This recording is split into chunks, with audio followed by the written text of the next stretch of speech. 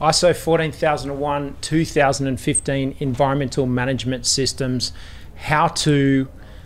what to do, when to do it, who does it, what's involved, what's the training, what do we need to write, what policies, procedures, what processes do we need. In this video, we're going to be answering the 10 most common questions that we get and Google gets and YouTube gets around ISO 14001, 2015 environmental management systems.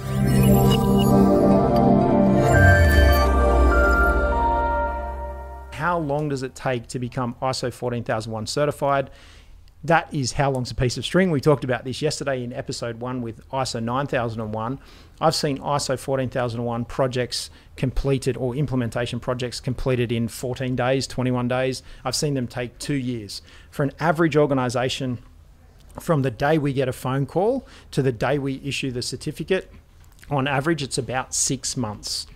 And that is, you're doing your research, you know nothing about 14001, you're learning about it, then you're learning what you need to implement, then you're doing the implementation, you're making some change in your organization, you're starting to track your environmental performance, and then you've got everything in place and you're confident to get certified.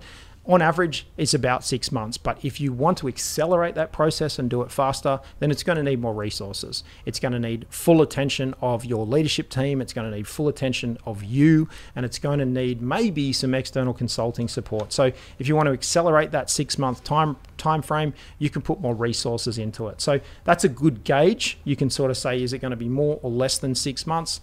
But that is a good example that it takes about half a year. And if you think about 2020, it's gone really, really quickly. That 6 months will go really, really quickly. So I think my lesson, more than anything, is now is the time to start, and now is the time to get onto it, because time moves really, really quickly.